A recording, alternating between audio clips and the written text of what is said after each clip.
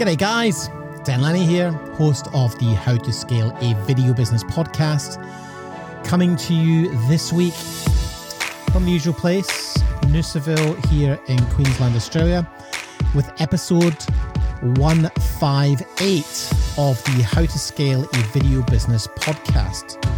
They really are ramping up. So I wanted to go back over some of my archives and just talk a bit about some of the stuff we've shared with our members and some of the mindset shifts that I feel are going to really benefit you if you're trying to scale a video business right now. And today it's the topic of discomfort, because without discomfort, there just simply can't be any growth. It's just not possible to grow without pain, without breaking something and then repairing it. So, you know, I want to just talk about something that's really very personal to me. And there's no judgment in this, but it's a really interesting observation. And that is, did you know that 88% of the population live within 3 to 5 miles of where they grew up? I just found that to be a staggering statistic. Now, if you're in the other 12% that dares to break with the status quo and start a business, then you're already on the back foot as far as fitting in goes, because, you know, it is the 12% who move away and do something unusual that I feel is where the growth is. So if you're trying to grow a business, you're already at a disadvantage, because the majority of people around you potentially all think the same way if they're part of that 88% who don't feel like they want to grow beyond where they grew up. And so to grow a business, you need to think differently, as Steve Jobs says. And you need to be prepared to ride out discomfort. You know, the more you do in your life that brings discomfort, then the more conscious your decisions you'll make will be to take on risk. And that may not involve a brilliant outcome for you, or it may involve some risk taking. But if you're willing to do that, then the more likely you are to succeed. Just think about that for a minute. What if that feeling of discomfort is actually what you need in order to grow stronger and more resilient? Think about that. You know, when you break a leg, it heals stronger because it's been broken. The callus heals the leg stronger and makes it stronger. So I've been reflecting on this, as I do often, in a lot of different areas of my life. I'm always optimizing my life, going, am I actually doing stuff that really makes me happy? Am I spending my time in a space with people that really fill me up and lift me up? Or am I working with people who are bringing me down? And I'm fortunate that I get to work with amazing people. And that's because it's been a choice. But I think it's really important to invest time in reflecting on where you are and where you're going. Because if you're not making conscious decisions, then you're not actually running your life. You're letting external forces run it for you. I speak to a lot of people who complain that life's been tough in the last year. It's been challenging for sure, but there's also been enormous opportunity. And I've seen businesses thrive and grow in a time when others are kind of complaining that they're not getting enough of a handout. So when was the last time you checked in with yourself to see if you're still aligned with who you are today, not who you were 5 years ago? Because a lot can change in 5 years. I think it's Tony Robbins who said, you know, most people overestimate what they can achieve in a year, but wildly underestimate what they can achieve in 5. So what decisions have you made or not made in the past that may have directly impacted the outcome of your life significantly? So I want to tell you a story about my life. It was back in 2001, and nearly 20 years ago, in September, that I took a job that involved climbing a mountain, Mont Blanc in Chamonix. It's the highest mountain in Europe. And the project was to film a couple of guys who were going to parascend off the summit. I mean, you know, now looking back, it's kind of crazy, you know. But at the time, I was also offered a gig as a freelancer filming in southern Spain. It was a holiday program. It was going to be a very easy week of filming in nice restaurants, eating great food, shooting nice scenery, and really quite a gentle week. But my mate Pat Doyle rang me and he said, "Hey Dan, I've got this gig. Some crazy guys want to climb Mont Blanc which is the highest mountain in Europe, and they want to parascend off the summit and be the first people to ever parascend off the summit. Do you want to film it? And my immediate response was, shit, yeah, let's do it. I'd never climbed a mountain before to that degree. And I thought, what an amazing achievement it would be to get on top of that mountain, stand on top with my mate Pat and celebrate. So that was it. Off we went. You know, I was, was I 30, maybe 30, yeah, about 30 years old. And I was like, hey, I'll give it a go, you know, whatever. Now, unfortunately, on the very first day, the gravity of the job hit me. And to get down to the base of the Mer de Glace, which is the glacier, you have to climb down a vertical cliff face on some metal ladders that are basically bolted into the side of the cliff. And, you know, if you want to check this out, look, just Google Mer de Glace and look at the ladders. They're pretty scary. Now, I had a 15 kilogram Betacam SX camera on my back and a backpack, and I climbed down these ladders and absolutely bricked it. It was actually very, very scary. And at that point, I realized this wasn't going to be a walk in the park, but I was already committed, so I just had to kind of crack on with it. But later on that day, we've been doing lots of filming on the ice, and we had to learn how to use crampons. We actually had to train on ice training to learn how to walk on the ice before we could climb the mountain. And crampons are like sort of metal spikes that you put on the bottom of your feet, and they grip on the ice. Now, I'm going to be completely honest, I was not feeling at all confident on the ice. I remember distinctly thinking, well, I'll just get practicing on this little slope. And I put the camera down at this stage, and I started kind of climbing up this little slope. And I got really terrified, actually, because I was like, oh, this is actually really scary. And I remember the guy saying, hey, not too high. And at that point, I went to turn and I dug my heel in, which I now know in retrospect is the wrong thing to do on crampons, and I slid down the slope. The next thing, I find myself sliding down those slopes, which is just ice, and I get to the bottom and I hear this crack, and I fall over and I hit my right ankle very, very hard in a small crevasse, and it flipped me over, and it literally snapped my ankle there and then. And that one moment, one micro decision moment to go up that little slope changed my life forever. Now, I was in agony. A helicopter arrived. Paramedics came out. They filled me with morphine, put my leg in a splint, and helicoptered me off the mountain, just winched me off of my harness. Quite a dramatic exit. And it turns out I'd broken it in two places, and surgeons had to fit pins and a plate on my ankle and my bone. Now, I was in one of the best hospitals in Chamonix, if not the best place in Europe for that kind of surgery. So I got patched up pretty well and pretty quickly by experts who do this every day. But I had a 6-month recovery where I didn't work. I couldn't work. And during that time, I pretty much got bored. And so as soon as my cast was off, I decided not to sit around the house, but actually get on a plane and go travel through Thailand for a month. And that's what I did. And my surgeon was like, yeah, do it. It's fine. And so, you know, again, just broken leg, just out of cast. I'm hobbling around with a support bandage, and I get on a plane with a backpack and go to Thailand. Because I was living in the UK at the time. I was like, well, I can stay here in the rain, or I can go and hang in Thailand for a month and eat noodles and just chill. So I've always been someone who makes decisions quite quickly and just does it.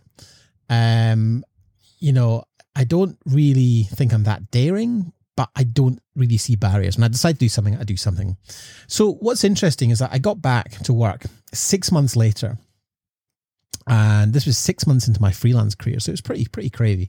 I had some insurance in place that really helped. Some illness cover for if you hurt yourself, income protection, and it was really worthwhile having. And if you're a freelancer, then definitely get income protection insurance. But I got back to work 6 months later, and in the following year, for about 18 months, actually, I was doing fine. It was all good. But I was filming in South Africa with Pat again, actually. And my leg just didn't feel quite right. We were shooting a pilot for a show called A Place in the Sun, Home or Away. And the pilot we shot in Cape Town. So I kind of came back and I wasn't feeling quite right. So I went to another specialist And he basically said, well, you've developed arthritis, which is something that can happen with a leg break. It happens at the moment of impact, but doesn't necessarily come on for another 2 years. And he said, what do you do for a living? I said, well, I'm a TV cameraman. And at that point, his words were, well, not anymore, you're not. And just like that, my career was done. Or so I thought. So certainly carrying a 10.5 kilo camera in broadcast TV meant that was the end of my career in TV, which is a pretty damning day. I mean, that's what I love to do. That's what I'd done since age of 16. I wanted to be a TV cameraman. But on the flip side, it was an opportunity. And while I was feeling frustrated by this situation, I was also increasingly frustrated with how the TV industry was going. I was finding it, more and more challenging to work with less experienced directors. The rates were declining, the days were getting longer, and you were kind of expected to pull productions together with less experienced directors. And so in many ways, you could argue it happened for a reason. Now, the reality of that situation was that the injury and lack of income put me in a position where I racked up quite a lot of debt. I probably racked up £35,000 worth of debt just living and paying a mortgage for 6 months. At the time I was earning about £70,000 a year, so it kind of makes sense if you're not working at all. But I didn't know what else to do. I mean, I had this very well-paid, relatively career in television that I could no longer physically do. So all of these things were lessons, based on decisions I had made. So with extreme ownership, everything that was happening to me for a reason. The decision to go up the mountain and not the beach and put my life in a different course, that was my decision. The decision to go a little bit higher than I should have gone on the mountain was a poor decision because I ended up breaking my ankle. And when I was told I could no longer be a cameraman, I was like, well, what am I going to do now? So I started working out what was I going to do. And I started doing the usual things like, well, I could shoot weddings as a photographer. I'd studied photography at university. I thought about doing, any kind of photography that would kind of get me to be in front of a camera,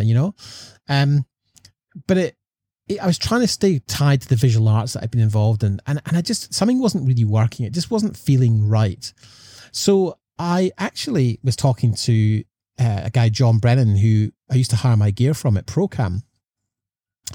And he said, well, look, we've actually got a job in the warehouse. It's probably not what you want, but if you want a job, and I'm like, I'll take it. So I went back into that company, having been a client, into becoming the warehouse manager. So I was like, well, how do I set myself some targets to turn this around and make this kind of, fun for me and interesting? And so I wanted to figure out how we could make the warehouse more effective, more efficient. How could we package the gear better? I had all this experience. And so, you might think that moving into a warehouse role was not great for me, but you got to flip it on its head and say, well, how can I make this work? How can I take this experience I have and make it work for me and make something better? And that's what happens. Now, I did that job for 2.5 years. And then we ended up actually in a business development role. In fact, I probably did the warehouse for less than a year because we very quickly realized that I had this unique set of skills that I knew how to package gear for kit and shoots. And I knew what we needed and what we didn't. And I knew what was nice to have. But I could also liaise with production managers who said, we've got this budget. What do you think we should do with it? And so I got promoted and we brought in about £1 million worth of new business in a couple of years. Through my connections, we ended up actually supplying all of the kit and all of the vans for A Place in the Sun Home or Away. And there was like 6 vans out on that job, 2 vans in Europe for like 30 weeks a year. And we did a whole load of other big projects, including, helping Scrap Heap Challenge re-gear up. And so, I even ended up with a share of the company because I'd brought so much business in. But I got to a point where I was getting frustrated. I was like, this is there's a limit here. I'm getting frustrated being an employee, and the company wasn't willing to kind of give away any more shares, and that's fair enough. So I got asked if I would join a sales company, and that's when Mark Forth, who's now the CEO of CVP, approached me and said, look, we'd love someone like you in a kind of business development role at MidCorp. And I was like, oh, I'm not sure, He said, well, what do you want to earn? And I said, number. He said, well, you can do that with us. And I said, what's my role? He said, look, you can just be Den at large. He said, basically, I don't care what you do, really. I just know that when you get in front of customers, they want to spend money. And so my unofficial job title was Den at large. And that just meant send Den out with the company credit card, take people out, and they'll buy stuff. And kind of in a nutshell, there was a bit more to it than that, but fundamentally it was about relationships. I had a very strong relationship with Sony, and so there's a lot of reasons why that worked out really well. So I wanted to push harder, so I decided to go and work for MidCorp. And it's funny because I knew Simon at the time, he was the MD. I knew Mark, and I sat in this 3-hour interview, and it was really bizarre because I'd been on the piss with these guys. We'd done a load of kind of daft stuff together. It was a really weird sort of dynamic shift. But they offered me the job, and I took that role, and really I did that for very strategic reasons. I went into a sales role because I wanted to learn how to run a business and how to do sales. And what I observed with retail and equipment is that it's a complete contrast to creativity. It is all about selling product, moving boxes, and then starting fresh every week. Creativity is very much about emotions and feeling and using those kind of empathetic skills as a tool to develop the artistic side of what you're doing. But in business needs structure, and it's run on the numbers. It's about hitting numbers, filling out spreadsheets, hitting a certain target each week. Targets are in gross profit. So when something was sold, it went on the board as gross profit, and there was a leaderboard. And it's like, what's next? We did a deal one week. It was worth about £20,000 in profit, and the CEO ringing up and saying, you guys did a great job on this, really terrific, awesome. And then managing director phone ringing up and saying, all right, guys, this is great. Next week, how do we do it again? And at the time, I found that quite challenging because I was like, oh, we just done this amazing deal. And it's like square one again. But that is business. Like that is the game of business. That is what we sign up for. So if you want to build a business, you've got to get comfortable with the numbers.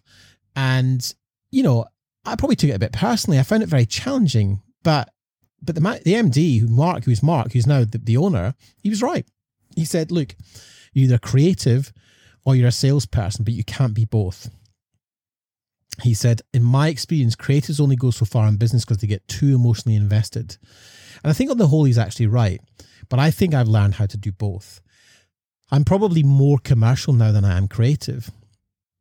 But as Grant Cardone says, you can't have your brilliant, perfect life without money. And I think what happens is most creatives do is they kind of avoid selling. And they tell themselves a story about why selling isn't ethical because it's hard and it's confronting and it takes the courage to get on the phone and make a sale. And they don't want to seem salesy because they've got a kind of prerequisite or pre-designed notion of what that's like. And it takes a willingness and an openness to handle rejection multiple times before making a sale. That is what toughens you up. It's what calluses you. It's like a leg breaking and it healing. But really the moral of this tale is that if you don't push yourself into discomfort, you'll never, ever achieve the goals that you desire. Which brings me back to the theme of this episode, which is there can be no growth without discomfort. So if you are surrounding yourself with people who are living 3 to 5 miles from where you grew up, then the status quo is the house, the kids, the dog, and being near your family. And I'm not judging anyone who chooses that life. In many ways, I wish I could be content with that. But it's just not how my life has ended up. I now live 10,000 miles away from where I grew up. My brother's over in New Zealand. My sister's in Boston. My other sister's in Edinburgh. My mum's in Edinburgh. I left Edinburgh when I was 22. And I went to travel Australia. And I came back and left again when I was 27 to live in Luton and work for the BBC. And I lived in someone's garage for a couple of months. I got a job at the BBC and I travelled all over East Anglia to film for the BBC. But I found that just didn't really float my boat. So I got a job in the Big Smoke and went to work in London. And I moved there and did 10 or so years there. But my dream would always be to head back to Australia. But you know what the 88% asked most commonly when I said we were moving to Australia? The most common comment we were given was, oh my goodness, that's so far away. Won't you miss your family? I could never do that. And so you have to be very careful who you listen to, because if you hear that enough, they'll start to see doubt in your mind. And no matter how well-meaning they are, they will project their own fears onto you. And if you take something and do something that breaks the mold, and then they'll want to stay safe, and so they'll question your motive, because by you leaving that situation makes them question their life. And so they'll question your motives and want you to stay safe. And of course I miss my family, but I can see my family any day. I speak to my family. I spoke to my mum last night on FaceTime. I spoke to my sister 2 days ago. Her daughter's coming up to be 4. I've only met her twice, but we're always on FaceTime, so she knows who I am. So we have a relationship. And given the current climate with the coronavirus, most people can't see each other anyway. So there is going to be a difference. And okay, there's a time difference, but that's not going to be a big deal. Because by me building my amazing life, if we were allowed to fly, I could get on a plane tomorrow, fly business class home, and see people in 24 hours. It's a bit trickier just now, granted. But other than that, I can make my ideal life happen, and so can you. But it only happens if you have the courage to pick up the phone, make a sale, sell something, so you can learn and earn. And getting customers is a process of discipline. And process and discipline is not something that generally creative people find easy to manifest or execute. But with practice, you can. It is absolutely possible to train yourself to do these things and do them better. And so really, in summary, if you're not willing to put yourself into discomfort, that means taking a chance, investing in yourself, then you won't grow. And that is okay. If you don't want to do that, if you don't want the success that you tell yourself you want, you can talk about it all day long. But if you don't execute, you will never get there. And you know what? It's tough. It's hard. Business is really hard. But if you're someone who just talks about stuff but doesn't execute, you have a decision to make. If you're someone who spends an enormous amount on gear thinking that that's the point of difference and then won't invest in yourself, you need to look in the mirror and ask yourself, why are you doing this? What is really going on? Because you can choose to change that behavior.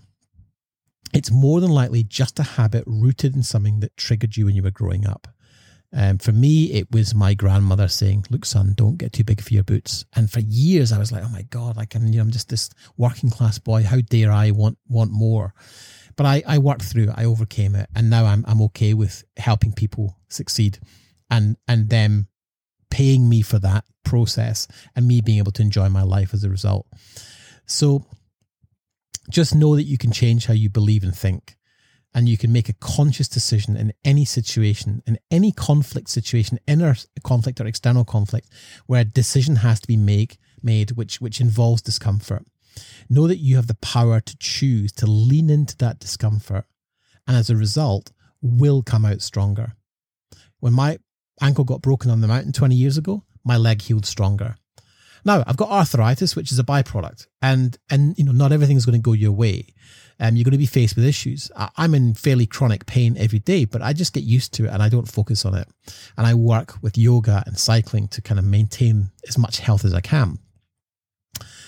But I don't allow it to dictate and determine who I am. I focus on what I can achieve and how I've learned as a result of being in that situation, and you can too. So just do me a favor at the beginning of this year. Make this the year you stop bullshitting yourself. Make this the year that you stop making excuses. Stop telling yourself stories about why you can't do A or B or C, because you can do anything you set your mind to. None of this is difficult. It just takes courage to make a decision, to step into discomfort. Moving to Australia 6 years ago was not the easiest thing in the world, and there's been a lot of challenges along the way. But you know what? I have friends I know here from Colombia who are lawyers, who are now working as cleaners because their English isn't good enough and their legal qualifications don't mean anything here. It's not as hard for me as it is for them. Yet they smile, they work hard, they go and learn English at night school. And I read this wonderful piece of advice the other day, which if you find yourself alone for whatever reason, you can focus on the fact that you're not alone, and it can be for a number of reasons. At the time of year, there's not many people around, but you know what? Get stuck into a good book. Improve your knowledge. You'll never feel alone with a good book. Better than hanging out with people that are going to bring you down. So I really want you to think about that. How can you get out of whatever slump you're in? And the best way to do that is to read, to listen to things like this. But most of all is take action. So I want you to promise me that you will take action on something you've learned today. All right, guys, talk to you soon. You've been listening to the How to Scale a Video Business podcast with me, your host, Dan Lenny. If you're a video business owner who's hit a ceiling and we benefit from mentorship, support, and coaching, then check out how you can work with me over at danlenny.com. Don't forget to subscribe and rate the show over on iTunes, and we'd really appreciate you taking a few minutes to leave a review. And don't forget to share. If you feel you've gotten value from this episode and you think it would be useful for other filmmakers you know, then please do me a massive favor and share it on social media and in groups that you might be in. So thanks for listening. See you in the next episode.